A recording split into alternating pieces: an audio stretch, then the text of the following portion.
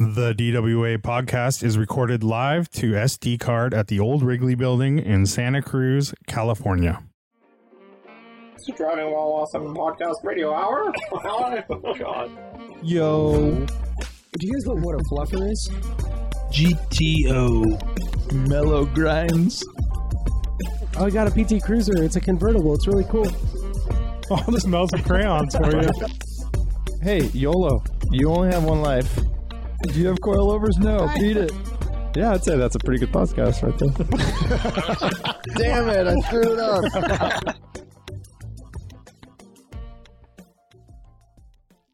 HeelAndToeApparel.com. Heel and Toe Apparel is all about making clothes for people who love to drive. They're all about the manual transmission, and we support that. I don't know what else to say about them that we haven't said before. They make the coziest shirts, the coolest sweatshirts, the raddest hats. They have a really cool new camo trucker hat. I love the new Heel and Toe badge logo, or I guess you call it a shield logo. And those shirts look really cool.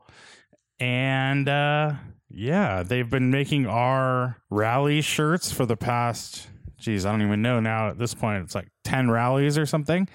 And everyone is better than the next, I swear. It's like everyone is my favorite shirt. And this last batch is the same thing. We did the Sierra Rally Rewind, and they made us some really cool shirts, black with gold. And I'm in love with them. I think I took 3 of them for myself. So, yeah, check out heelandtoeapparel.com/DWA and use the code DWA at checkout to get 20% off your order. Support those that support us. Check out heelandtoeapparel.com/DWA. Check us out and show your support at patreon.com/driving while awesome, as well as, giving us a little support for this weekly podcast we provide. We also give you some cool benefits like free sticker packs, discounts on things in our store, like the license plate stickers, license plate frames, rally hats, a bunch of other stuff. You also get early access to DWA rallies if you're in the area, and events like Camping While Awesome. Check it out at patreon.com/driving while awesome. Welcome to Driving While Awesome. My name is Warren. I am Lane. I am Art, and we have Mr. Larry Chen in the house today. What's up, man? How you doing? Hey, I'm doing good. Awesome, man. Well, I like your scene. You've got a 996 Turbo behind you. You got Orange Bang, the 240Z, R32, and then is that a new thing back there? What is that, a 370? Yeah, It looks like a 370. That is a 350Z. It's last year, 2008 HR, and it's my next project car. Yeah, it's something, I say that I've been watching other people drift for 17 years now, and it looks pretty fun, but I'm tired of watching other people do it for this long. I kind of want to try it for myself. So this winter, I'm actually going to start building that to just have like a street style, not street drift car, but like a street style drift car where I could run the AC, I can have windows up. I could just turn laps. That's all I want to do. That's awesome, dude. Nice. That's huge. Is that breaking news here? Or it is. I haven't announced it yet. And, the reason why I haven't really announced it yet is because, it's me. I have another project car that I'm working on right now, but I need to finish my current project car, which is that Raptor Tundra build. And once that's finalized, then I can start working on this other car. But, I love giving this kind of info away on podcasts because it's kind of one of those things where if you really want to follow what I'm doing, you'll actually listen to these podcasts, and then that's kind of when you get the breaking news, I guess. It's not really breaking news. Nice. It doesn't really matter to anybody, but you get the nuggets, right? Yeah. The point is, I am a car enthusiast like all of you guys. So I just want to actively participate in the community as much as I can. That's awesome, dude. Sorry, were you going to say something, Warren? Oh, I was going to say, So will this be like you're gonna do it on like dedicated weekends where you just go driving, you're not shooting, or are you gonna like kind of multitask? So for the past couple years, I've been doing a lot of that, which is multitasking. Like I'm filming, for example, with my super camera car, I'm filming with the car, but I'm also having fun. And then when I get a chance to, I'll turn some laps also. I don't know what this next thing is going to be like. Hopefully I can have some dedicated days to driving for myself. It's really, really hard, especially now, just the way the industry is and how busy we are. It's really hard to take one entire day away just to focus on having fun. It sounds so dumb. It sounds terrible. Dude, it doesn't. But it's a fact. Yeah. Isn't that funny though? Everyone listening is like, God, he has so much fun. It's all fun. I can't. You know? Well, I was saying I saw you, Larry, at the Porsche 000 thing the other week. Yes. Oh, Right. Yes. rare shades. Yeah, Rare Shades. And I was there super early in the morning, and you were there, and you were just like shooting away. Yeah. And I'm like, hey, Larry, how's it going? You know? Art, I'm like, I was telling Art, I saw so-and-so, I saw Larry. I talked to him for like 2 seconds. I'm like, dude, he is so busy. Like, it's insane. You're like running around like a chicken with your head cut off. Yeah. And then on top of that, you have a lot of people because you have your videos, you're on, Hoonigan and all that stuff. And it's like, so you have this, like, you're this celebrity in the car world now.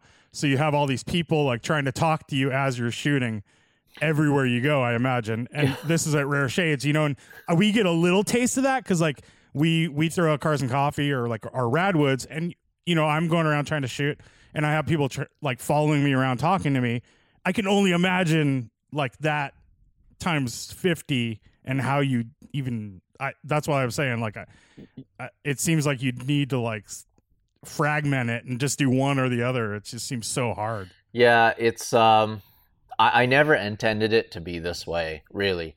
I don't really care to be in front of camera, but if it allows me to keep doing what I'm doing, and if it allows me to open all these doors and have all this cool access, then I'm okay with that, And I feel like all of us, all four of us, we play a very significant role in doing our part in keeping car culture alive. And, we're just all doing our part. But Rare Shades, this is a very, very good example of, I guess, the suffering that I kind of go through for this craft. Okay. And I was explaining to my neighbor yesterday, kind of what I do and like what it entails and how much sacrifice I have to give for this. And he's like, yeah, bud, sure. He's like, whatever, it's cool. I mean, I see all the cool toys that you have. That's cute, and even I was telling him like, I always somehow turn my hobbies into my job, right? I posted about this last night. I did a whole shoot for Axial, right, which is the RC car company. And of course, I turn my hobby, I love RC cars so much, I turn it into my job, and then it becomes stressful. But the 000 event, Rare Shades, it set off this domino effect for me, unfortunately. And it happens all the time where just because I was running around, I was pushing hard, I was shooting for maybe 15 hours straight, right? We shot the sunrise. I re-injured like a muscle in my shoulder, and it just like started to agitate it, I guess, just because I was just up for so long. I was pushing hard. And then it kind of had this snowball effect where the very next week, or as soon as I got back, I had to go to shoot Chem Block at Lake Superior Performance Rally. Okay. And this is intense shooting, 15, 16, 17-hour days of following Ken in his efforts at Stage Rally, in the rain, hiking in the rough terrain, sprinting, going in between cars. By then, I was full blown. The pain level was maybe 8 out of 10. for me for my back, and I could not even get up from my bed. Like if I just had to sit up to go to the bathroom, that wasn't happening. I had to roll out of bed in order to get to the bathroom even.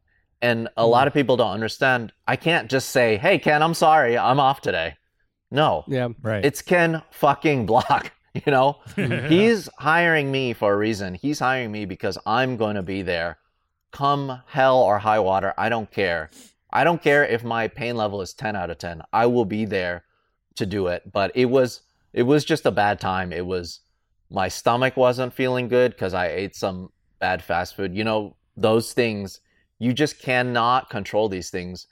It started with a crazy 20-hour travel day where I would have to fly to Milwaukee. I had to drive 7 hours into the rally area. Jeez. And then I had to, so that's essentially like me flying into LA and then I have to drive to San Francisco or Sacramento. Yeah, exactly. You know? So I right. did that because I can't take the risk of having a connecting flight. I just cannot. That just doesn't, that's a thing that cannot happen, because if I show up and I'm shooting Ken Block and I don't have any of my clothes or any of my winter gear, you know, it just screws me over. So I have to take these steps to make sure that I'm there with my gear, with my clothes. I'm there, Ken's there, Car's there. We're doing his new livery reveal. It's a big deal, you know, and I have to make sure I'm 100% shoot photography-wise. It doesn't matter if my body is only 25%. I still pushed as hard as possible. And by the end, you know, the pictures I feel like spoke for themselves. I did have to suffer for my craft and suffer for my job. But you know what? On the other side of this thing, I feel maybe 90% now that was, I don't know how many days ago. That was like 7 or 8 days ago. I feel a lot better. You know, but and I have these photos to show for it, and I have the story to tell you guys. A lot of people on autofocus, they love to complain. They're like, "Man, Larry, you're always complaining at how much suffering it is." People just don't get it. People don't understand the actual suffering I have to go through. How many people suffer this much for their job? Right. You know, how many people go through physical pain aside from people in the military? You know, like I listen to all of these podcasts about you know, the SEAL team guys. Like, I commend them. You're gnarlier than no. them, I appreciate what they have to go through, and I think about the suffering that they have to go through, and I think what I have to go through is insignificant, but in essence, I just get inspiration from that, you know, like when I hear about the fact that they have to crawl through the jungle or they have to go camp out for whatever 5 days straight, or like that's potentially being actual killed. Suffering. It's crazy. But anyways, story time's over, dude. I mean, but and then throw on top of that the fact that you have to like have a friendly face when people go and like, "Hey, Larry, how's it going?"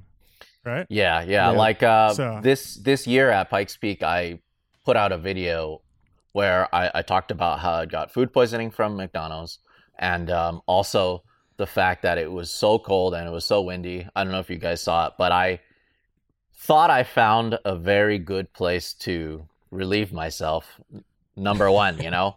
And it just turned out to be like this vortex area. Oh, shit. And the wind you know, people think like, Larry, you're so dumb. Do you know how to even pee outside? You know, like, how could you be so dumb to pee into the wind?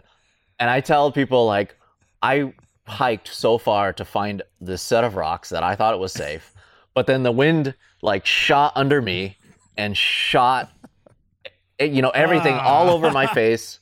And I'm like, I this is just what I have to do. And then guess what I did? Maybe 30 seconds after that, I picked up my camera and I took pictures of cars going by. Of course. You know? Yeah. Sure. Yeah.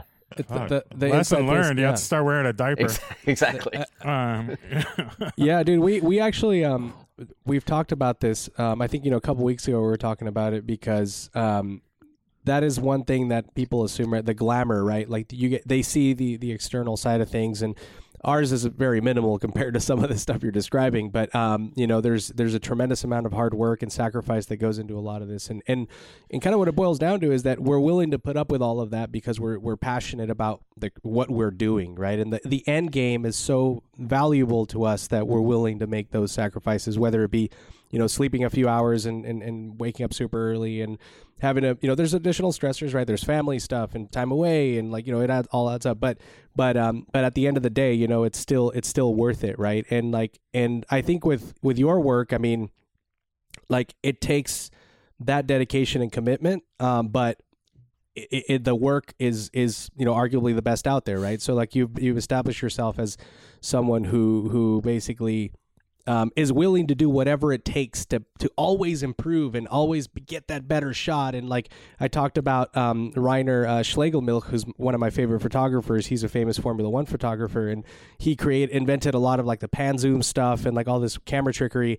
And like his foreword in his book is all about what you're describing. It's like, like people assume like, oh, this is back he started in really in the 50s, but he kind of really his career took off in the 60s when Formula One was super glamorous, and like they see him at Monaco parties and all that. But he's like, yeah, but what you don't see is me dragging literally a fucking wheelbarrow behind me with like all of my gear. I'm shooting film. I have like to take stuff out and in all weather conditions and whatever it takes to get that shot too, right? Like he's literally face down in the mud sometimes under like a under whatever, like some kind of object, so that he creates the right frame for this particular perspective. And then, but that shot now is like super iconic, or is like one of the, it's so. Yeah.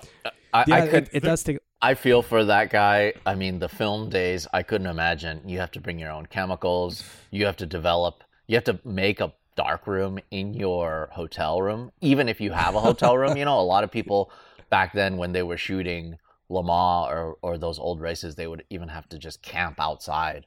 And yeah, it's I can imagine. Yeah. I can only imagine. Dude, have you read Ben Collins's book, The Stig? No, but now I'm gonna listen to that audiobook. That's gonna be my next download then.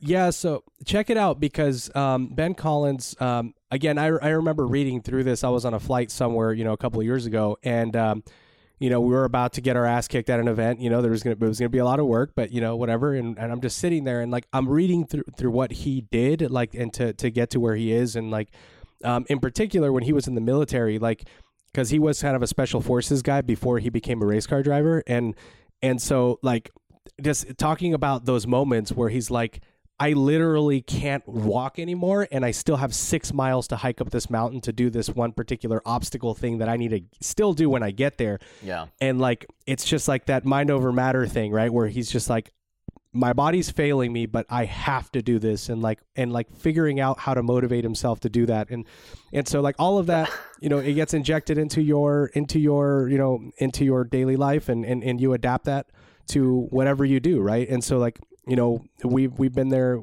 fairly recently. Earlier this year, we launched an auction site, and there was all this technical stuff, and it was like 4 a.m, and I'm like, dude, like this has to happen. And like Lane and I are like on Slack, like we're like trying to figure out a solution for this fucking problem. And it's just like there's a lot of this stuff, but it's trivial to what compared to what you're describing. But it's interesting because like somebody like Ben, he's doing this thing. It's a life or death thing potentially, right?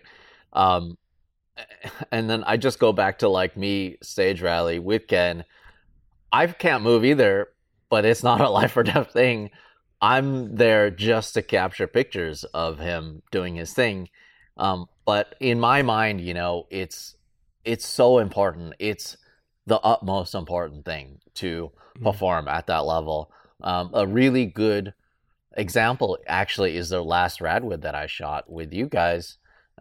That was a part of a series that I did for Canon. I don't know if you guys remember the camera launch. Okay, so we recently just launched their newest camera, which is the R3, which actually, I don't know if you guys saw, it actually has a car mode. Oh, yeah, really? It's like Weird. It's car and motorcycle. For still? Yeah, or for still. For... And video. Oh. And video. Wow. It essentially can recognize a car, a motorcycle, open wheel car. Or it's so smart.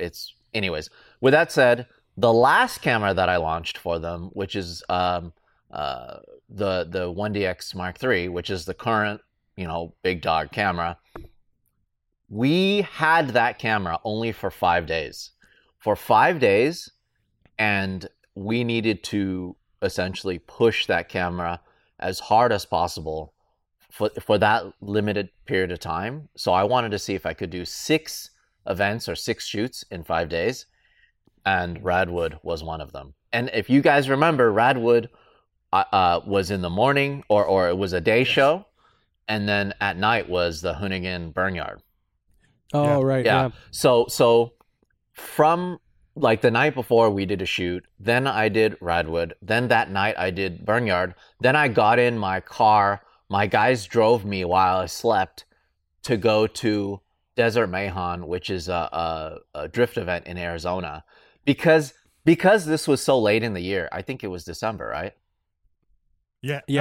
December. It was so late in the year, there wasn't any events actually happening. So I'm like, well, I have basically the best camera in the world for action. I'm just going to sit here, or we have to create something? No, I actually have to find the action. I have to travel, and I have to get it in front of the cool action. So that's exactly what we did. So it was 5 nonstop days of shooting. I think we probably put 50,000 shots through these cameras. Jeez. Just in that short period of time. And even so, right after that, we drove directly to Vegas and we shot with our buddy BJ Baldwin in his pre-runner, his trophy pre-runner. Mm-hmm. But it was just such a crazy time, and I was just so appreciative that you guys held your event so I can come and kind of showcase a different version of or a different I guess method of shooting that the camera can. Yeah. So were we at the beginning of that marathon? It was in the middle. It was right in the middle. Because you were in good spirits. You were looking good at that point. But I have a question for you actually about that. So do you feel that you have to work that hard to produce the good stuff, or because if you're not all in and so committed and just like a kind of, what's the word I'm looking for? Like, I feel like I'm this way too, where I always bite a little bit more than I can chew, just because because it draws you in and you have to be committed and like, but I don't know if there's something there, or do you feel like at some point you get, because I know you have some assistants, but like, let's say you have more assistants and then you can just kind of chime in and do like, a 1 day shoot and then you have a break and do you think you would still be able to operate how you do in this situation like that? Yeah, I think at this point I'm doing as best as I can. I'm not doing it purposely. A lot of these things are out of my control. The fact that Rare Shades and, Lake Superior Rally, all of these things are so close together. It's not that I don't want to break. I would love more time. And, my guys are so good. They relieve a lot of my time and they work super hard.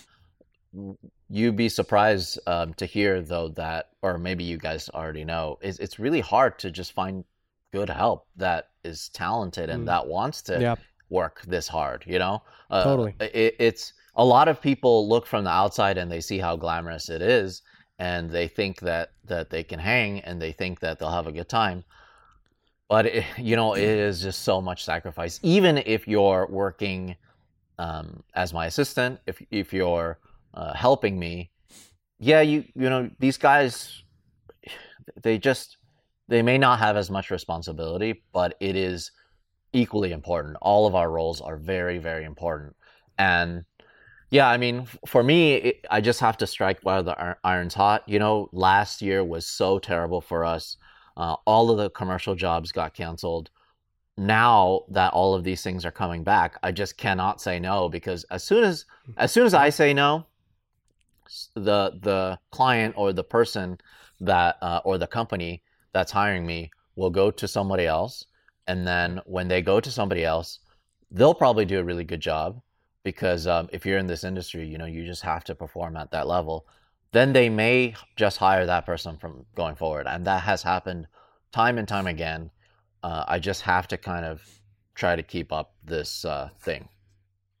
Yeah, that makes sense. Absolutely. Like that's why you have to be everywhere, right? Because if you want to capture that business and keep those relationships going, I think we have the same mindset. It's like, okay, you can rest, you know, it's like, oh, I can rest tomorrow, you know, like, and you're like, okay, I know I have, you know, like we've done it with Radwoods where we have like 3 shows 3 weeks in a row, and one was in England, one was in Northwest, and one was somewhere else, and it's like go, but we're like, but this is the way it is, you know. And then by the end of that you're beat, but you did feel like you accomplished something, and then maybe hopefully you have the luxury of like taking a week off, right? And then also with the Rare Sage thing, I think you were at Velocity, the Velocity thing, like the week before that. So, yeah, and I know we were invited to that, and it was up in Thunder Hill, and I was like, I'm not driving up to Thunder Hill like at 2 a.m. to get, you know, like because I'm in Santa Cruz, and it's like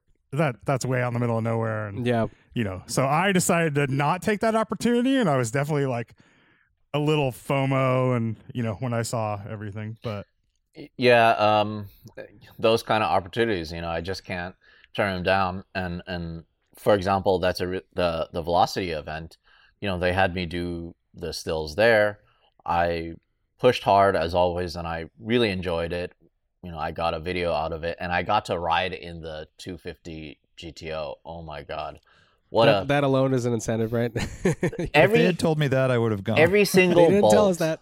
Like I had no idea. Honestly, I had no idea what I was getting myself into. All I know is that they're like, "Hey, show up at Thunderhill." I'm like, "Okay."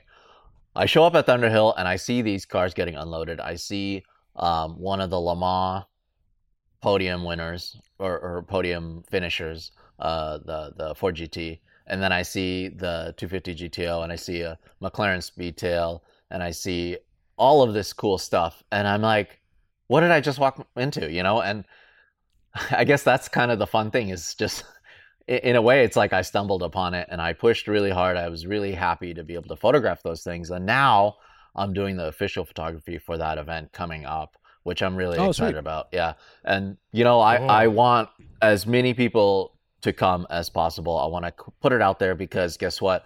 Laguna Seca is probably one of the best shooting tracks if you don't have a media credential. You guys know it. You guys been there. You go to the Corkscrew, you could see it clearly. It's not through a catch fence or anything, you know. And there's so many corners like that at Laguna Seca.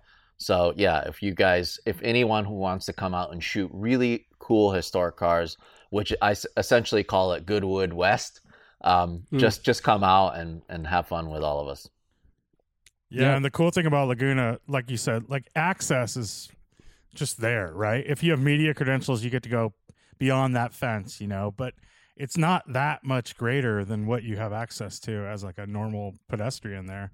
And we're going to have a Radwood 50 car display there on the island too. Ooh. So we really want everyone to come. Yeah, that's going to be cool. Yeah. Which, by the way, I was super stoked to check out the Radwood display at the Lane Motor Museum. Oh, sweet. Yeah, I saw you. You're posting some stuff.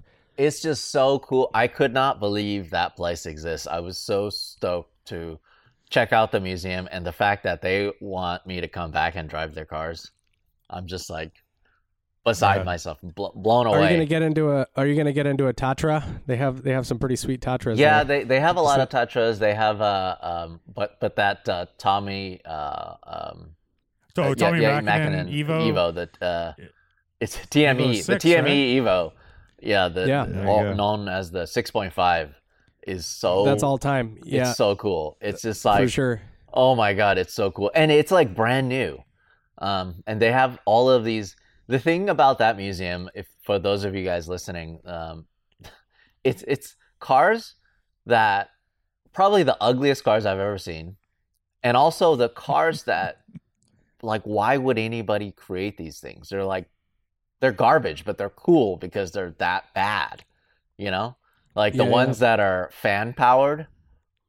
Like, who thought that was a good idea where you have to get out and push uphill?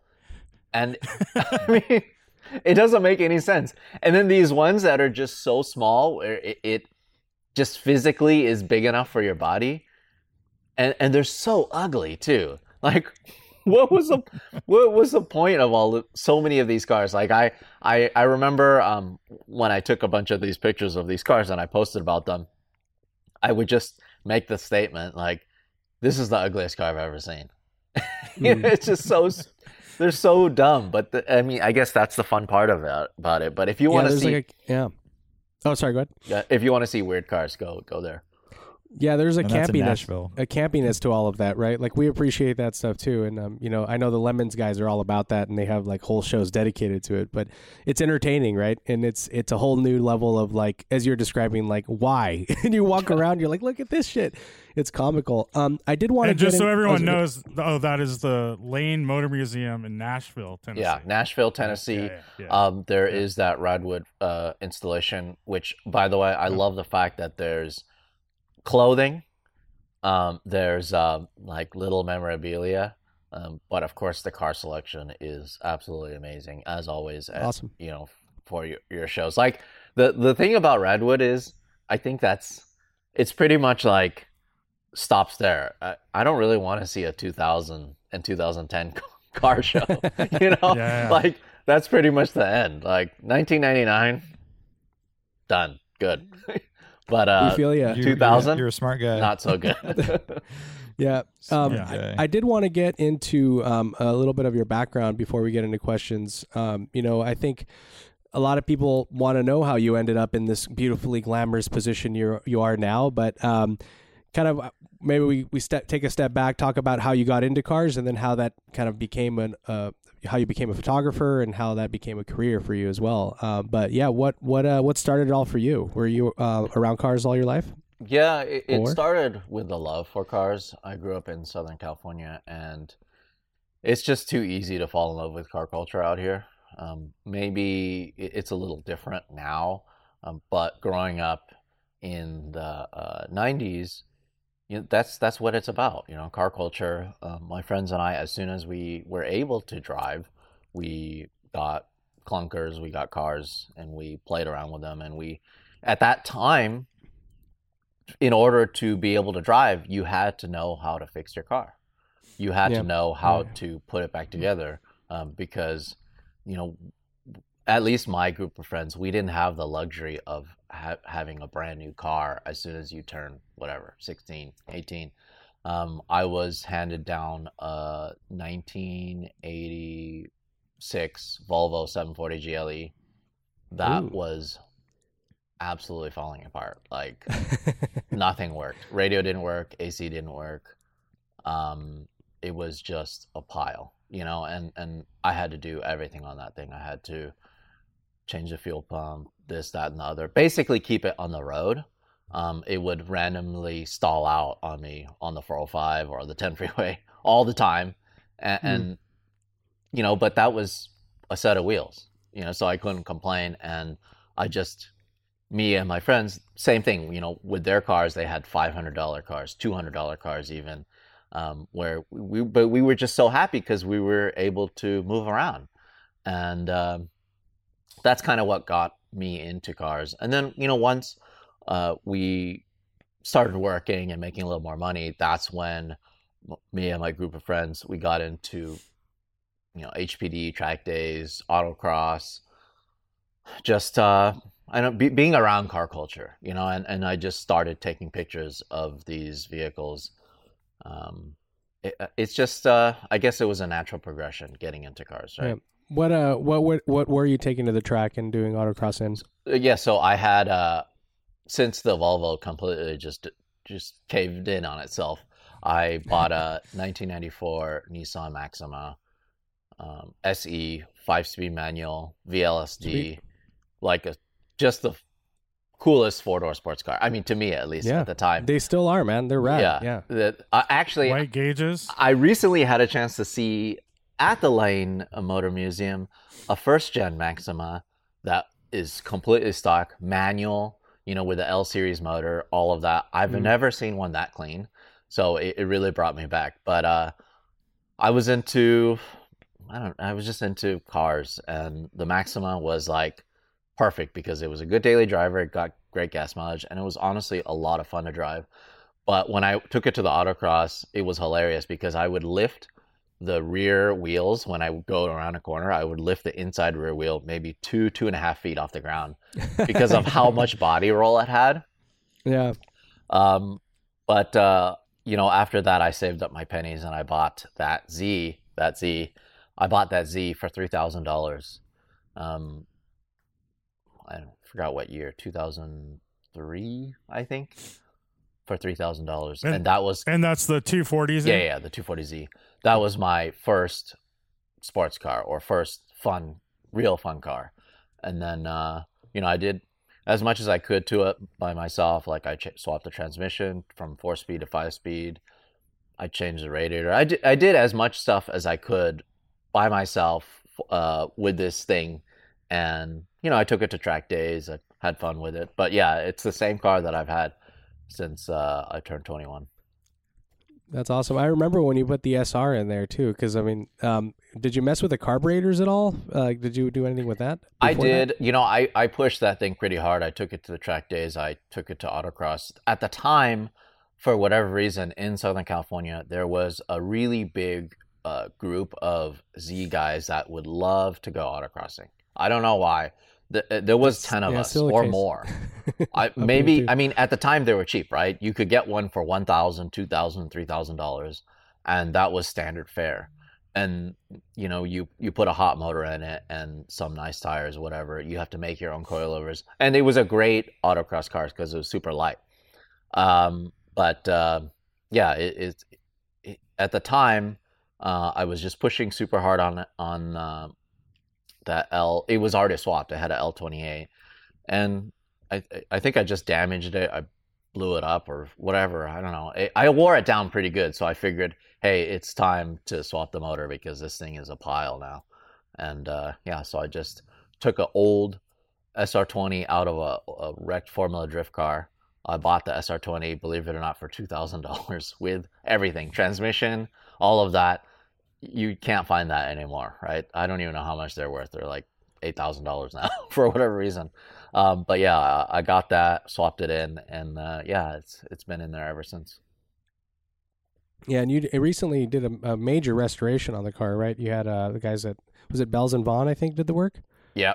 They did a full all the way down to metal restoration on it, and so, I mean, I've used that car for everything, right? I actually started doing chase camera stuff with that car.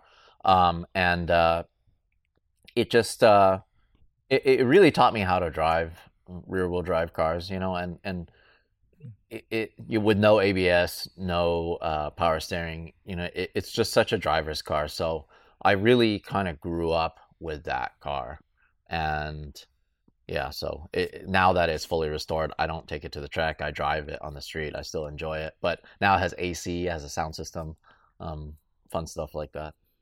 Yeah, and nice.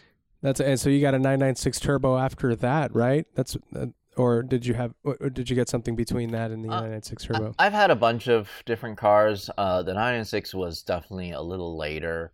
When I started shooting a lot more European cars, I realized how much I liked them. And I got in the 996 turbo game, I think, pretty early when they were still pretty affordable. Mine was used as a daily driver, so it was pretty bad. And I've spent quite a bit of time to kind of get it to this point where I can actually drive it reliably.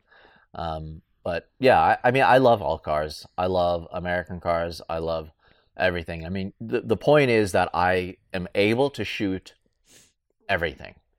And I love shooting everything. It could be donks, it could be lowriders, it could be rat rods, it could be drag cars, whatever it is, there is a reason to love it, and there's a beauty in it somehow or another. Even the ugliest cars at the Lane Museum. There's some. There's some. Well, they have. Yeah. Have you ever met a car that you just like did not like shooting? Then, I mean, was there a car that was so boring? It was like, oh man, like. It just didn't have any lines or, because like an ugly car can be really fun because it's so ugly, right? But... there is that. I mean, there has been those challenges, I guess.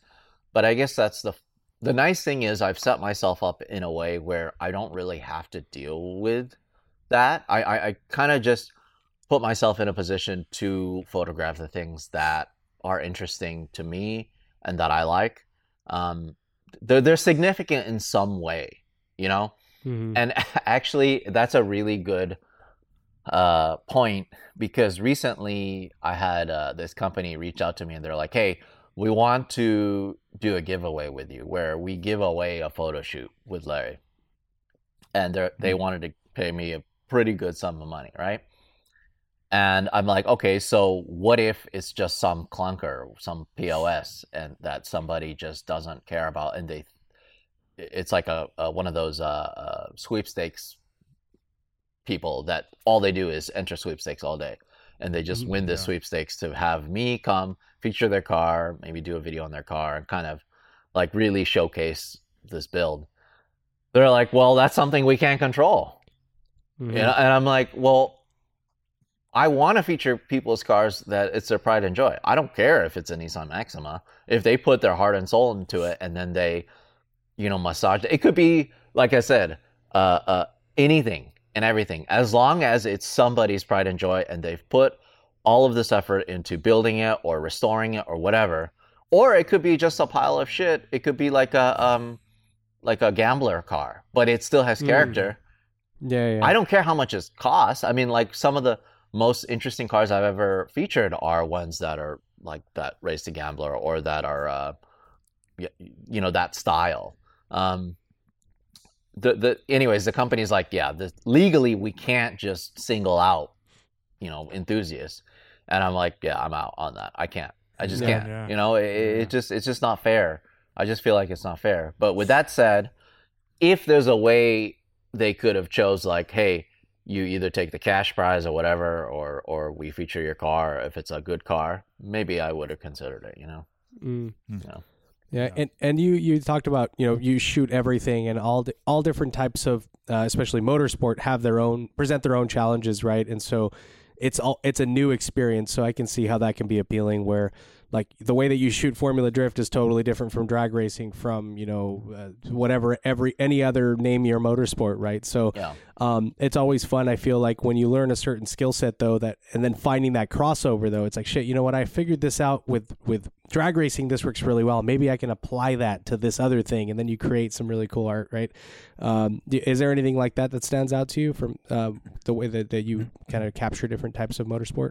Yeah, it's really a challenge for me to shoot something new, and that's why I absolutely love working for people like Hot Rod Magazine, 000 Magazine, pretty much anybody who will really push the limit of what stories I can tell. For me, it's just there's just so many things that I haven't uncovered or I haven't been able to experience. I just really like shooting new things, and I guess I like getting the scoops too, where a lot of times I feature these cars and I feature these shops, especially in Japan, where they look at me and they're like, why are you even here? This is not interesting. Why are you here? Why did you travel from America to come to my shop? This is just a dusty old shop with a bunch of old cars in it. And, I have to explain to a lot of these people that what you're doing here is inspiring, and what you're doing here, I want to tell your story, and I want to essentially blow you up. I want other people to see what you're doing, because that's true car culture. Yeah, for sure. I love it. Awesome. Let's see. Did you want to jump in on some questions there, Warren? Yeah, let's do it. And I think from there we'll probably have a few more stories and such, because there's a lot of good questions. So. Yeah, I did see some things that are relevant, especially to the background, Larry's background. Yeah, if you're down, Larry, there's a few listener questions here. All right. I'm going to start with Dante's question. Dant320 asks, what's the closest you've come to actually dying while shooting? Lots of track time and spending mornings on Pikes Peak has to have led to some sketchy moments. Yeah, I don't think my mom would like me saying all this stuff, but I've had a lot of close calls. I've had a lot of close calls, but as I'm getting more experience, I try to be as safe as possible.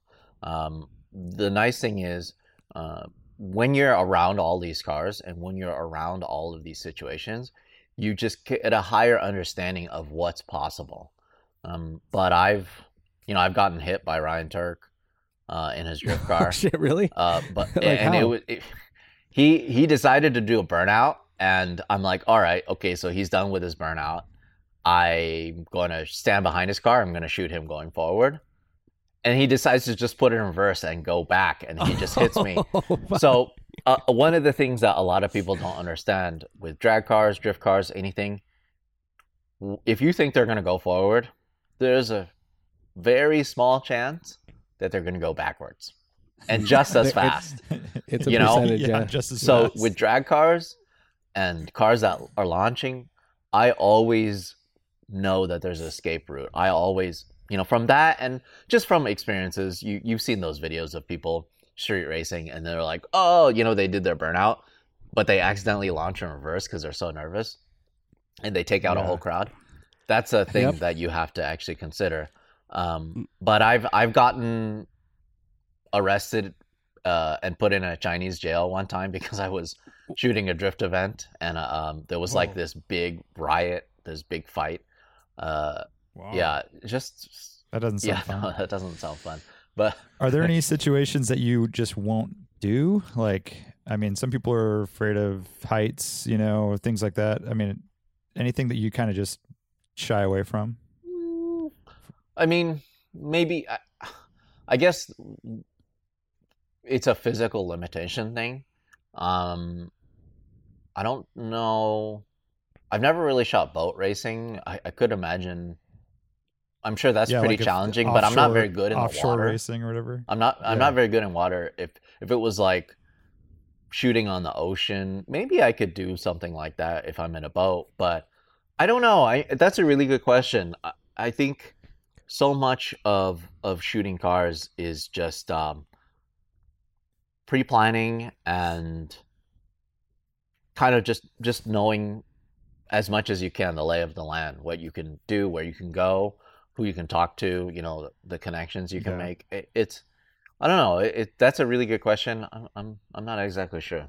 You can think about it. Yeah, I imagine there's a lot of situations where people want to throw you in a car, and maybe you don't trust the person, don't know the car. Yeah. Maybe it's way too fast. Maybe it's too sketchy. Like, Yeah. I could see that getting happening to you a lot, first of all, and then you have to make this pretty quick judgment call where it's like, this guy in this car on this road, like, do I really want to do this right now? This car, who questionable if it's a little wet out, or the tires look. I don't know. Maybe you're more kind of like, fuck it, let's do this. Well, or, no, I mean that's that's exactly why a lot of times, if you have seen my videos, you see that I drive the cars and I can control my limit, and I feel like I have such good mechanical sympathy, and a lot of commenters like to say that I'm just driving so slow like a grandma and I'm not pushing it at all, and that's by design. That's for a reason. A lot of times these cars, as modified as they are, they potentially could be unsafe. No fault of the owners or anything like that, because you just never know. Mechanical things just break. So I try my best to just assess the situation all the time, and I think I'm pretty safe. I mean, especially now, as I'm shooting more and more and more, I call other people out all the time for being unsafe, and part of it is because if they get hit or if something happens to them, then it'll hurt us. It hurts everybody in the car industry. Yeah, especially access and things like that, right? Where if you have your head on straight and you have common sense, you can stay behind a white line on the ground and you can do your thing. But if something happens, all of a sudden now you have this huge barrier, and then it just totally changes the whole dynamic of that particular corner or whatever it may be, or across all types of motorsport, right? Or you decide to jump in golf carts at Road Atlanta during Grid Life that one day when we were all there, and then Matt Farah puts his head through a windshield. Yeah, and people are falling off, and I'm like, yeah, you guys could go. I'm not going to go on them, but it's a whole scene. Who went through the window? Who went through the windshield? Was it? Well, Farah was sitting shotgun, I think, and I think Larry was driving, and then slammed on the brakes, and Farah went through the plastic windshield with his head. Oh yeah. No one was injured in the filming of this movie, but we were hanging on, having a blast watching it happen, though. Yeah. I actually documented that entire sequence, that entire scene. Awesome. And that is for everybody's viewing pleasure. One story I have to mention from that was us all going in golf carts down the crazy hills at Road Atlanta, and then I see Steph Papadakis jumping from roof to roof of the golf carts like Spider-Man. Golf carts. Yeah. Yeah. I mean, I don't think I've seen such recklessness in golf carts. I think that's it. That's the top. Man, was it fun. Oh my God. It was so much fun. Super fun. Yeah. Rally JDM asks, Larry, what is your most memorable shoot to date and why? That's tough to say. I mean, I've had so many good ones. Even this year, I've had some crazy ones. I mean, we had Times Square to shoot the Newsies. Right. I mean, that kind of access is just so crazy to me. You know, I guess I just keep trying to top the last one. You know, there's always something that's more exclusive or newer or whatever. You know, that's kind of the drive, right? If I already did the craziest thing, then what's the point of moving forward? So I just pride myself in being able to, I guess, showcase these cool things. Like, I mean, how else would you launch a car? You know, I thought that was super cool. You know, Nissan's like, hey, why don't we just drive these unreleased prototype, you know, Z cars? They just got released to the public. Let's just drive them straight to Times Square and just drive them up and down and then block it off, and you can take pictures or whatever. I'm like, yeah, I think that's a pretty good idea. That's insane. I'll do that. Yeah. I mean, because like I those kind of shoots, like I steal those kind of shoots all the time. And, you know, it's well within the law. Just maybe 10 years ago, I took Von Gittin Jr.'s RTR Mustang, and I'm on radio with my friend. I'm telling him to keep driving up and down, make a left turn, right turn, whatever, Times Square, and then I just steal those shots, right? Completely legal, well within the law, not blocking any traffic. I never thought I would be able to do it where I actually have it, you know, for myself. So yeah, a lot of these things, you know, I have in my head. I guess it just takes time to actually get to that point. Love it. Bobby Reed asks, do you have any tips for photographing a car sitting in direct sunlight? Yeah. Move the car. What did you say? Move the car? Yeah. You know, there's certain cars that potentially could look better in direct sunlight.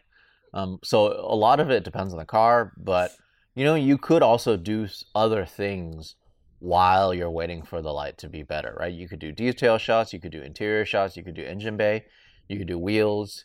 If it's a metallic car or has candy in it, then you know, go ham on it. You know, the paint is going to look really nice. It's going to look different versus when it's in the shade. There's a way to photograph the car if there's any available light at all. There's a way to make it look good. There's a way to kind of present the best features, I feel like. But yeah, if it's white or if it's completely black, then there are the challenges, right? But then you shoot on the shadow side. Then you just focus on the detailed shots, whatever. You know, there's just so many ways to break it up and just tell the story of that car. I like it. John Rye asks, do you think shooting video at events takes away from photo opportunities? Does it limit your time available to get that perfect shot? Or does it give you ideas for different angles or spots he wouldn't have gone to without shooting the video? That's a really good question, and this is something that I've been battling with for a while. Even if I have a dedicated video shooter, which I do a lot of times, it still takes my time away from shooting stills. If I have to do updates, if I have to play for camera, whatever, I have to do something, or even have to wait for the video guy, there's always something that's negatively affecting my still photography. So when it's absolutely the most important for me to concentrate and to make sure I get the best still photos, that's when I drop video altogether and I just focus on photos. And that happens all the time. Unfortunately, a lot of times I just cannot give up that much. Like I just can't, because it's more important to tell the story with video, and it's more important for me to have the historical aspect of what happened on video versus having a better still, if that makes sense. Yeah. Chaycor asks, how do you manage your post-event workflow? With thousands of photos per event, how do you quickly determine what to keep and what to trash? So that's a really good question, and I think this is something that most photographers struggle with.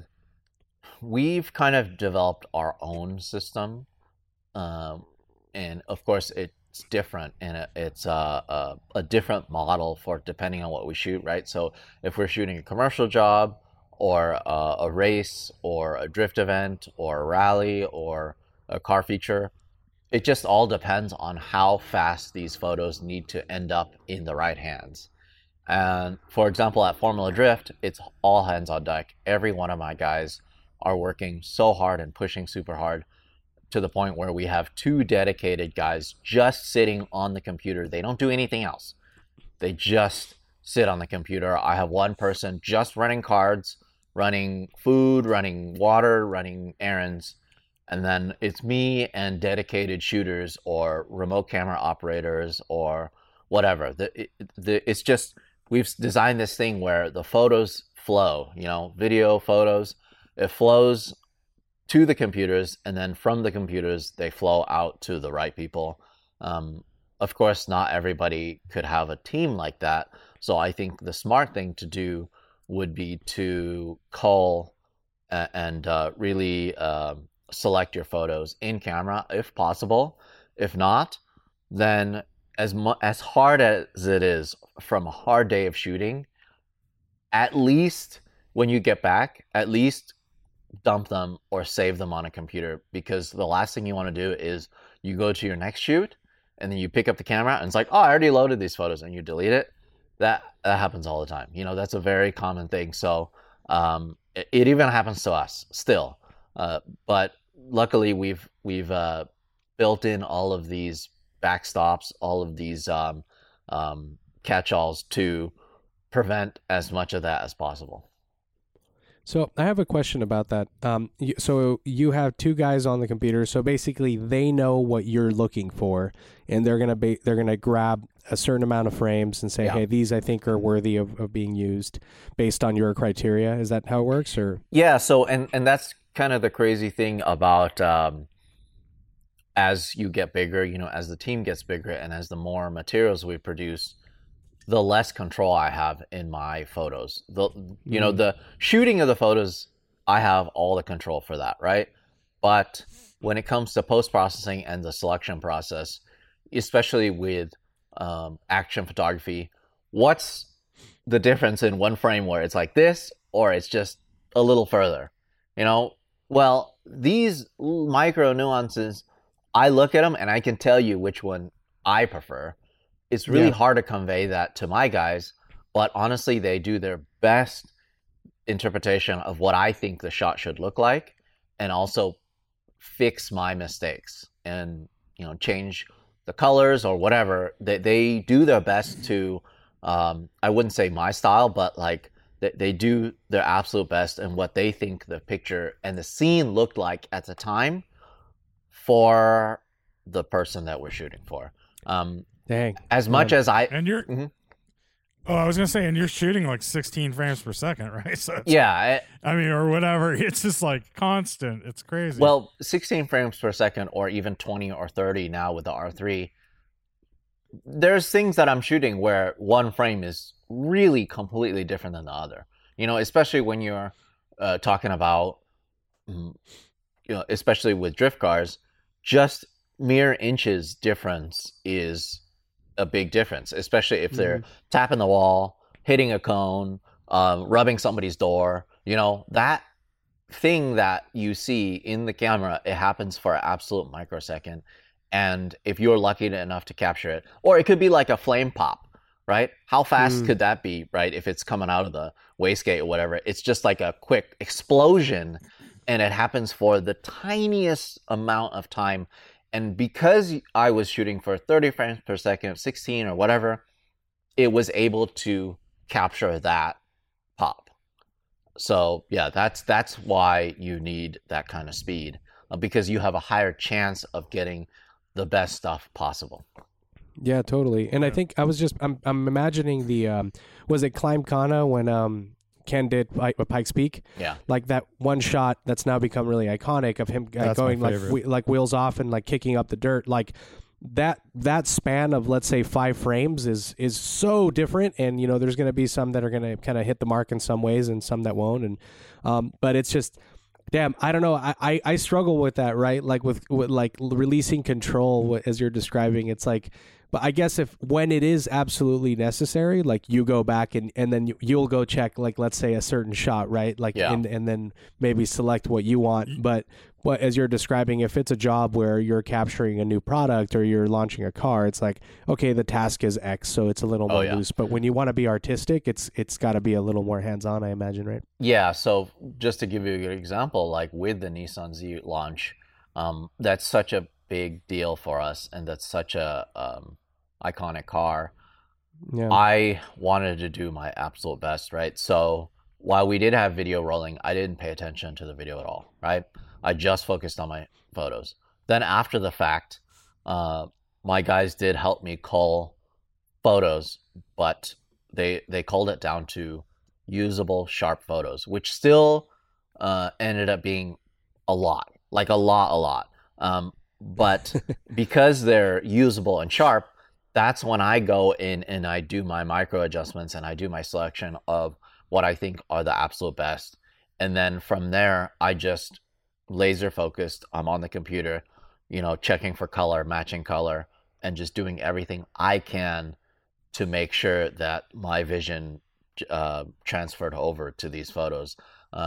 Like that's a very good example of one that's important enough for me to have absolute 100% of my attention for every single photo. Zekdified asks, what are your thoughts shooting in manual mode? Is this the best for learning? Is it ideal for control? And do you prefer another mode for certain events, Formula D, shutter priority, etc.? So manual mode is just one of the many tools or one of the many features that your camera has. I don't really look at it as like the end all be all. That's the only mode that I shoot with. In fact, it's probably the mode that I shoot the least with, because the cameras are so smart right now. They're so good. And, even now when I mention on the R3, they can recognize cars. You want to use that stuff. You want to use technology to your advantage, So manual really just limits you in terms of speed and in terms of control. A lot of times, especially when I look from one scene to the other, if I look to my right or if I look to my left, the light is different from just a couple feet. Or it could be something where it's, hey, the car turned around, or it was drifting, or it was a rally car, whatever. It went from taillights to headlights. So now what? So now the taillights are perfectly exposed, but when it turned around, now you're completely blown out. So you just cannot physically change fast enough. You just can't. It happens so much faster than we can think. And that's why I use the camera's technology to my advantage, because it can think way faster than I can. Yeah. So I'm curious about this car mode. Yeah, I was about to ask that. Yeah, like how does it? What does it prioritize on? Do you know, like the algorithm, or like if it's like a front 3/4, is it going straight to the front nearest headlight, or? The car mode is interesting. It's like a. Or is it like? Is it changing contrast and highlights? Is it? Well, is it doing all that? It is just controlling one thing, which is the focus. Okay. Everything else is under your control. But it's kind of interesting when you're shooting a motorcycle. When it's far away, it focuses on the nose of the motorcycle, and it draws a box around the whole thing. But as soon as it gets closer and then the motorcycle rider starts leaning, it actually jumps focus to the helmet. To the rider. Yeah, to the rider. And when you're shooting a car, a drift car or whatever, it's always trying its best to get the plane of focus near the part of the car that's closest to you. Mm-hmm. So that's super cool. But on like a profile shot, for example, it wouldn't go for the mirror; it would go for the body, right? It would. I think it would. I mean, because it's it does the mirror's this like closest, but you don't necessarily want to. You don't want to focus on the mirror if you're shooting like shallow depth field or something. The learning, it is I forgot what it's called. It's not live learning, but it has like simple AI learning to it, right? So it just understands what you're shooting. So there's 3 modes that come on the R3. It's humans, animals, or cars. So it is. I've tested all 3 extensively. I've put maybe 110,000 shots on the R3, and it's absolutely incredible. It's crazy how smart it is. So now my video guy, that's all he uses, because it's absolutely cheating. Like, it doesn't matter how fast the car is coming towards you. Good luck trying to keep it in focus if you're doing manual rack focusing, But this camera is so smart. It does it smoothly, and it does it pinpoint accurately. And it could see through most of smoke or dirt or fence or whatever.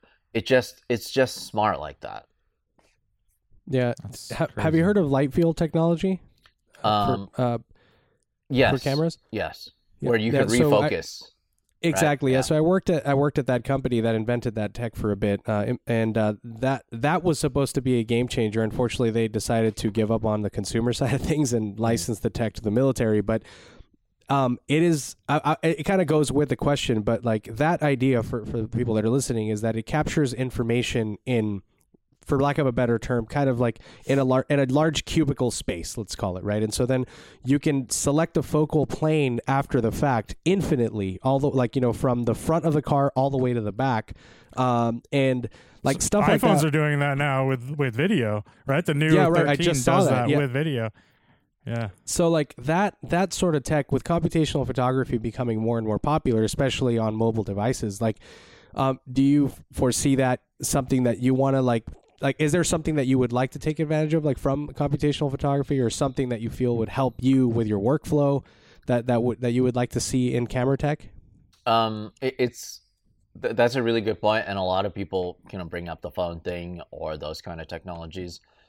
As much as those things are advancing, the cameras that we use are advancing just as fast, I feel like, for what we need them for.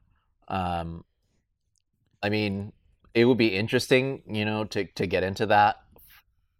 For me, every single new piece of gear and piece of technology that could potentially help us, I go out and try right away. Like, as soon as the gimbal started coming out, I'm like, all right, let's get it.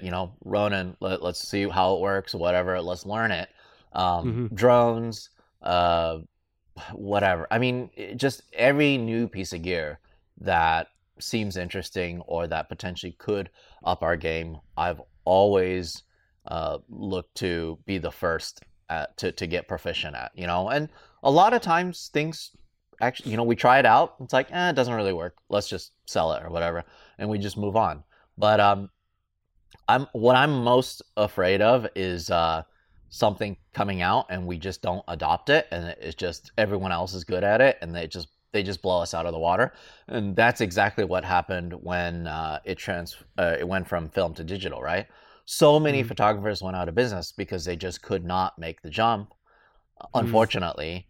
But those that could kept going. Yeah. Yeah, that's cool. Yeah, I see that stuff, like, maybe not for like what you do, but like for someone that, say, shoots the inauguration of a president or something, like as a backup, saving a shot, right? Like you look at that stuff as like stuff you don't necessarily want to rely on, but you can see it really helping with one of these like key moments in history, like grabbing that picture that you might have missed, right? I see what I mean. Yeah, because like you're capturing so much data in one image, and then after the fact, you can kind of. I mean, it's just like a once in a lifetime thing happening, and you might have like back focused on accident or something, and like if that could save that shot, that's like an amazing thing. But I think it's one of those. From I see it as like you wouldn't want to rely on stuff like that because like I don't know I don't know.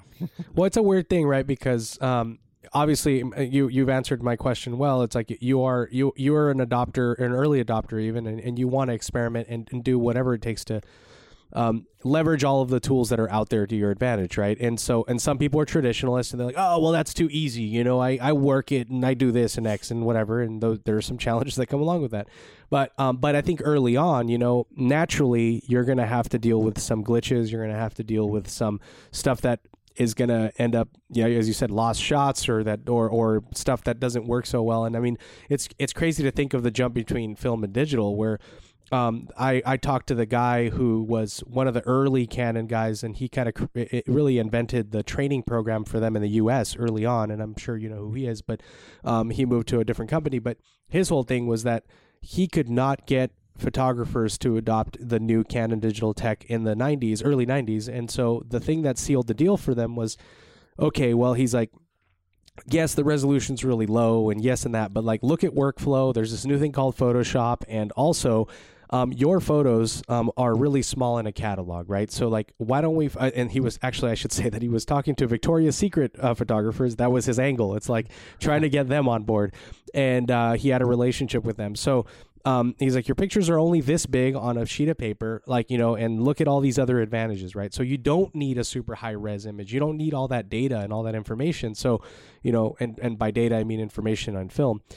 So like, they jumped on and like they realized that, okay, this is the future, and based on our use case, like we don't necessarily need we don't even need 5 megapixels, right, or 10 megapixels, whatever. But over time, like because they jumped on board, they started to influence that because they needed people out there in the field helping kind of provide, you know, use cases and R&D and like everything. And so yeah, but it's a tricky thing, right? Like because you, especially as you find new technologies, I mean, I think with Canon, where you're at, I mean, like they're doing so much R&D internally now that it's like by the time that it gets to your hands, for the most part, it's like probably pretty baked. But then you get to sort of contribute some at the end of that kind of what do you call it, workflow, I guess, or research.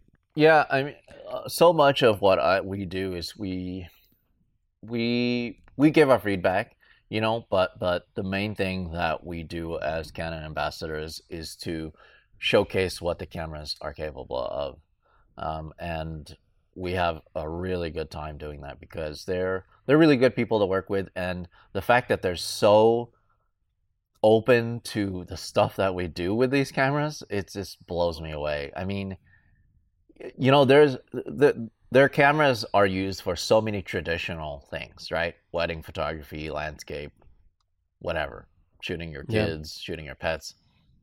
But the fact that they give, and not just me, you know, they give it to surf photographers, they give it to conflict photographers, sports photographers.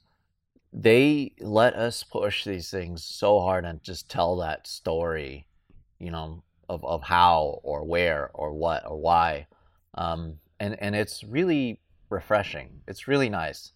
You know, you look at their Explorers of Lights, all the other ones. You we all do different things, and I'm the only motorsport photographer or car photographer in that realm, and it's just fun for me to kind of showcase that. The people at Canon USA and even Canon Japan, when they see the stuff and when they come on some of my shoots, they're just so happy and they're so blown away. It makes me feel good. And then they see that it's such a big thing. I mean, look at your events. Look at Redwood. How many people bring out cameras to take pictures of their own? Like they could get a pretty good scope of what happened from a lot of the pro guys that go, from looking at my pictures or looking at whoever else goes to Redwood. But they don't care because they want to take their own, and that is so cool. That is such a big part of car culture. One funny story about the last Redwood I went to, I was taking pictures of that Honda City Turbo. Oh, yeah. Remember? And then John Malkovich just walked into my frame, and he was taking pictures with his cell phone. Like, he was, looking at the actual, what is the motorcycle called? Yeah. He was, doing his own photos, and I looked later, and I was like, oh, my God, John Malkovich just walked into my frame. But he's enjoying he's enjoying cars in his way, which a lot of people like to enjoy, by taking their own photos and essentially taking a piece of that car for themselves. Yeah, it's funny. Sure. I wonder what was he doing with those photos, right? Was he texting them to a buddy or something? Maybe, I don't know. Coen brothers, probably. I don't know. Yeah. To the Coen brothers? Coen brothers. Alex J. 1100 asks, what is Larry's biggest pet peeve of other professional photographers? And what would be his top tip for any amateur to easily elevate their own photos? That's tough. He's thinking. I think a big one is jump. I don't know. It's kind of tough to say. I mean, there are a lot of things that I just can't stand for sure. But everybody's just doing the hustle. Everybody's doing their own thing. Larry's so nice, dude. Listen to him. He's you don't have to say who. How about retouching where someone gets a brush and they just brush over the person? You see a halo around them or something, or a car. That's damn, look at Lane calling me out for that one photo I took in Tahoe. Oh yeah, sorry, I did. I don't. Or how about kissing the bumper with the edge of the photo? Well, that's horrible. Right? That's like me. I start pulling my hair out. I'm like, one. Yeah. I do have to say, one thing that's really annoying is when it's you're shooting the photo and it's like you're looking at a car and it's clearly not on an incline. It's not going downhill or uphill. Oh, but the and horizon then they just thing? The horizon is completely cocked. There's a way to do it, and there's a way to do it correctly, right? There's a way to hide that fact, or there's a way to improve the photo. But if you do it in a way, we call it JDM angle because the Japanese magazines loved doing that, where every car is like 45 degree angle. And I look at Alex it, I'm like, Sharkworks calling him out. I'm like, what part of the track is that? What part of the track goes uphill? That's a rough one for me. Like, I can't stand it. Like I said, there's a way to do it where you don't notice it, and that's not a big part of the photo. It actually improves the photo. Yeah, because it adds drama, because you want to get that sensation of physics, right, of a car kind of sinking into a turn. But like I see, but just a car static sitting there. I do struggle with that. Yeah, Dutch angle. Yeah, I think I actually took a picture just recently. We were just at Greenwich this past weekend. We had a Radwood presence there at the Concours, and there was a car that was parked on a slope, and the profile is so cool, but I couldn't get it because you could see the water line that was right on the water in the background. And I'm like, fuck it, I'll just keep the car a little up, nose up, and we'll just make the. I just had. I know sometimes that's so tough. You just can't shoot it in those instances. You can't shoot it perfectly head on and have a background that's not perfect. Yeah. And same with side shot. I hate when if you're shooting it perfectly side on, you're trying to get this perfect symmetrical photo, and then the background's like a little off, and or just poles so in the back.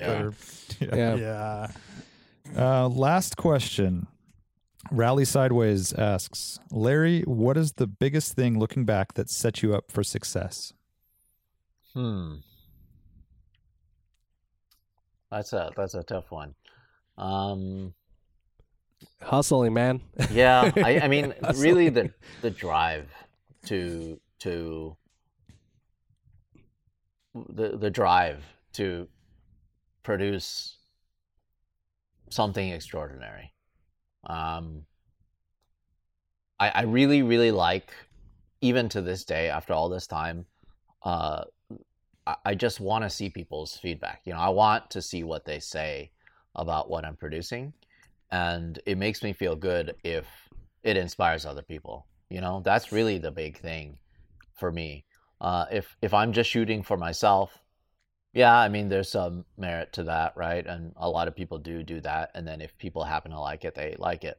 But I also like to shoot things, tell stories, and I like to produce photos that other people like. I mean, maybe that sounds bad to say, but it's a big driving factor. And I think that's. I'm not like I'm appealing to as many people as I can, in my way, in the best way possible. That's an interesting point. And like with art is largely subjective, right? But there are objective things, and I think that it's very hard to critique your photos in a negative way because they're so objectively good. It's like there's a lot of artistic elements in it, but it's also technically so good. And like, the more you learn about it, like I know some about photography, but like the more you realize, okay, like this is a very, very good example of X, right? And so I've noticed you've always strived to do that. And I acknowledge it. And I know I comment. And that's one thing that I love about Larry is like, we try, but you actually take the time to respond and engage with like your followers and your audience. And like, even, if I just say something about whatever photo, you're like, thanks, dude. Like that, like, you appreciate that. And like, as you said. Okay. Yeah, that is so important to me, right? The interaction is very, very, very important to me. Any person that I meet, like when I was at Rare Shades, the next person that I meet could be my next job, or it could be if I improve their day in some way at all, give them a sticker, give them a pin, whatever. If I helped in any way, if I made their day better or the event better for them, then that just makes me happy. It's the one-on-one interaction. You only have one chance to meet somebody for the first time, so it's very important to me to do that. So I like it. I have one last question that involves, and it relates to this one. And I know that you have, we talked about Sacrifice Now when you're one of the leading photographers in the world now, but leading up to that, I know that you slept on a lot of hotel floors and you hustled a lot and drove cars and towed trailers just to get to a destination because that was the way that you can get into a race and, and all of that sort of shit. Like at that point in time, I know you were very driven and you were getting into the game, but like, what was your end game at that point? Like, did you think like, what did you want to do? And why were you willing to make a lot of sacrifices at that point, knowing that you weren't getting paid anything? Yeah. But like still willing to do it at that point. I honestly didn't really have an end game. I didn't think that at all.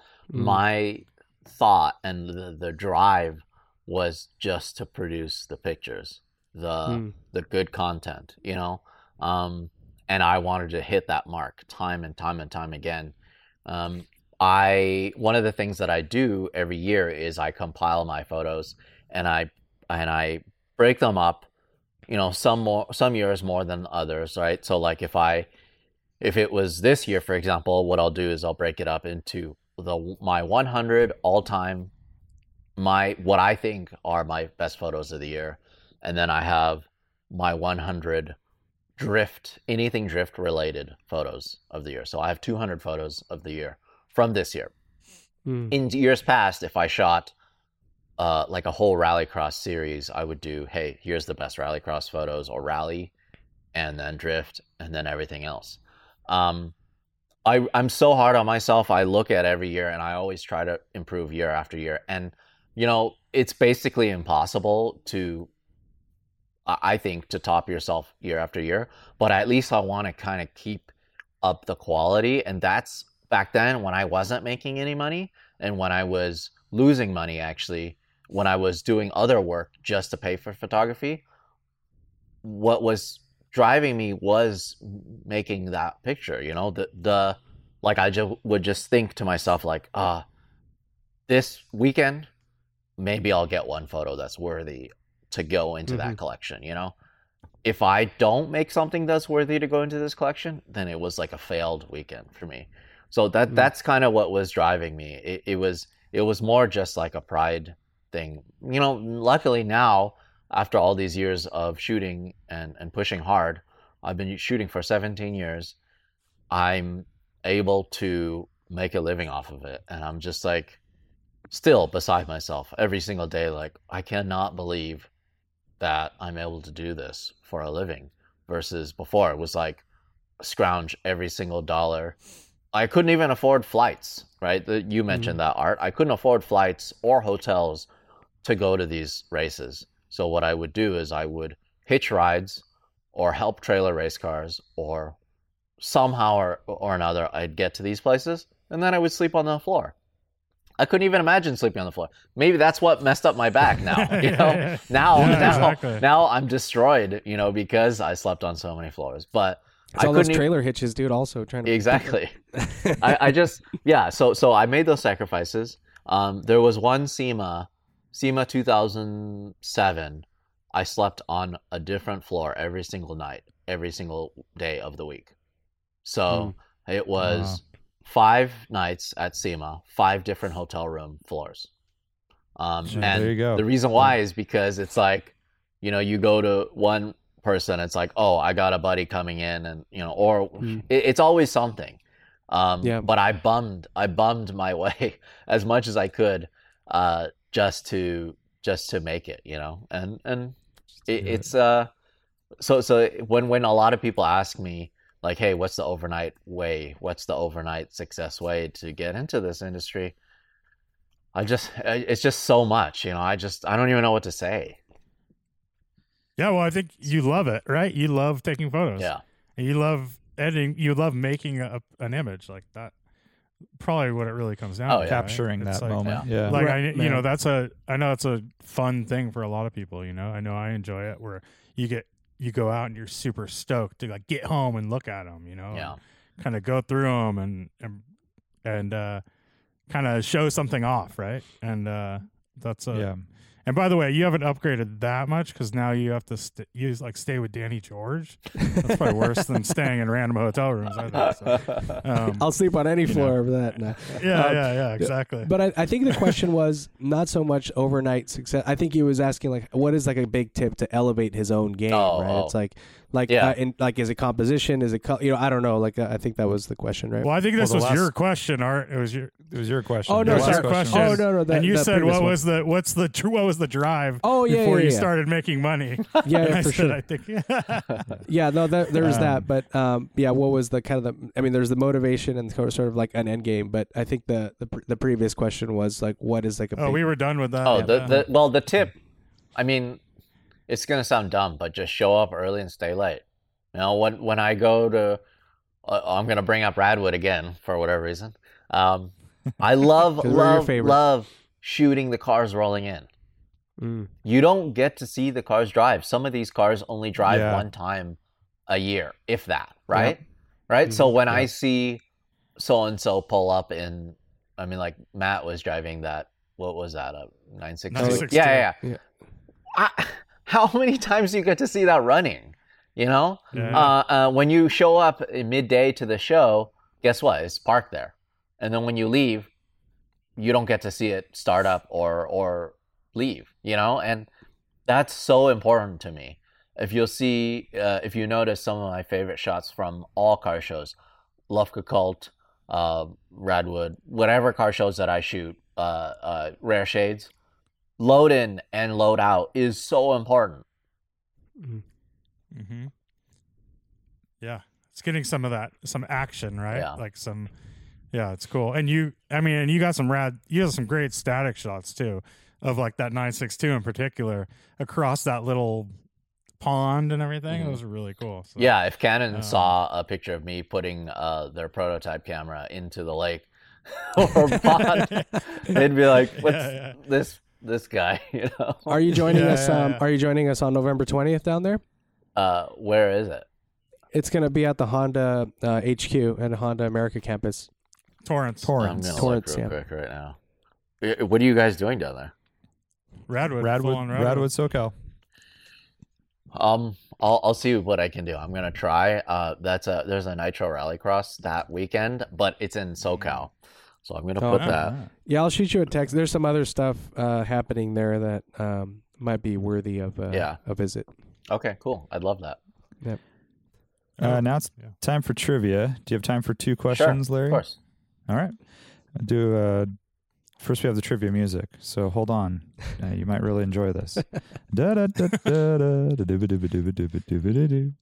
All right. First question is, I'd like to know when the very first color photograph of a car was taken. What year?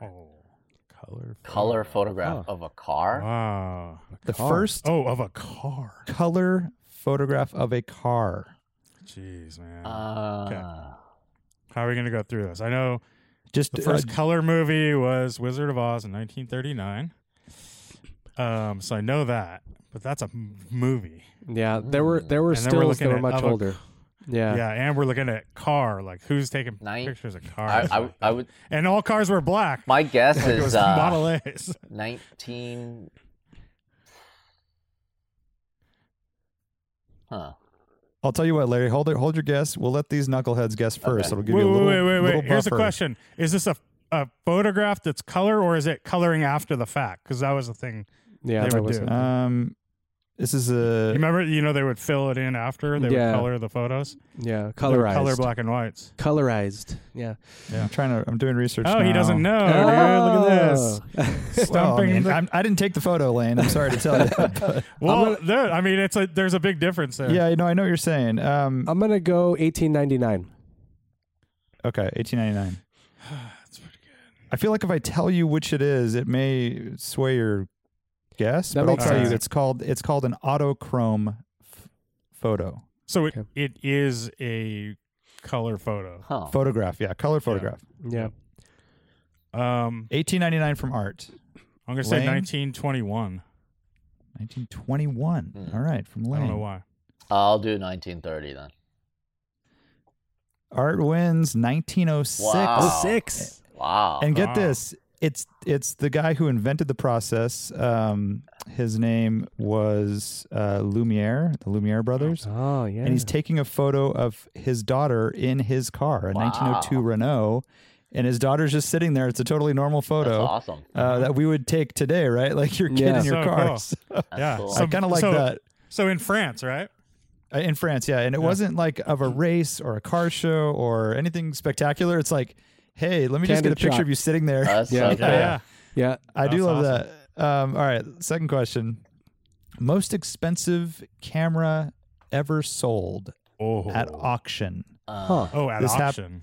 Auction camera, and this happened in 2018 at the Westlick Photographica auction in Vienna, Austria, which we all go to every year, Yeah, of course. big fan. And this was a Leica Zero series. How much did it sell for? It's a beautiful camera, by the way. Just looking at it. I It's guessed very it cool was looking. like a $2 million. Too even. Fuck, I have I'm no gonna idea. I'm gonna take the over. I'm gonna go 2.1. 2.1. I'm going to go 750,000, Bob.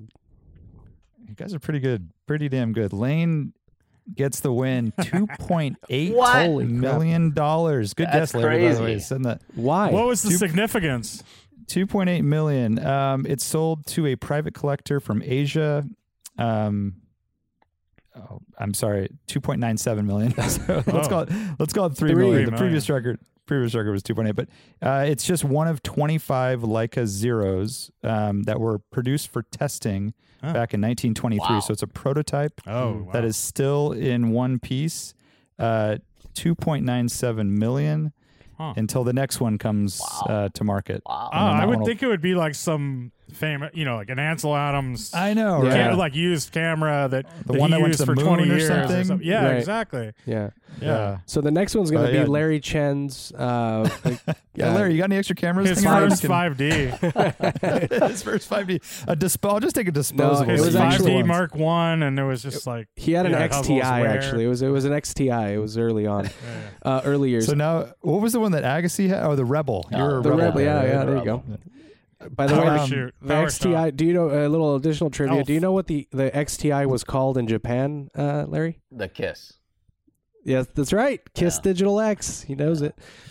Dude, so that color photograph thing, I remember years ago going down one of these rabbit holes and looking at old photography, and there's a picture. It's a famous picture of like a sultan or like someone in the Middle East. He might be Turkish. I can't remember, but somewhere in that region.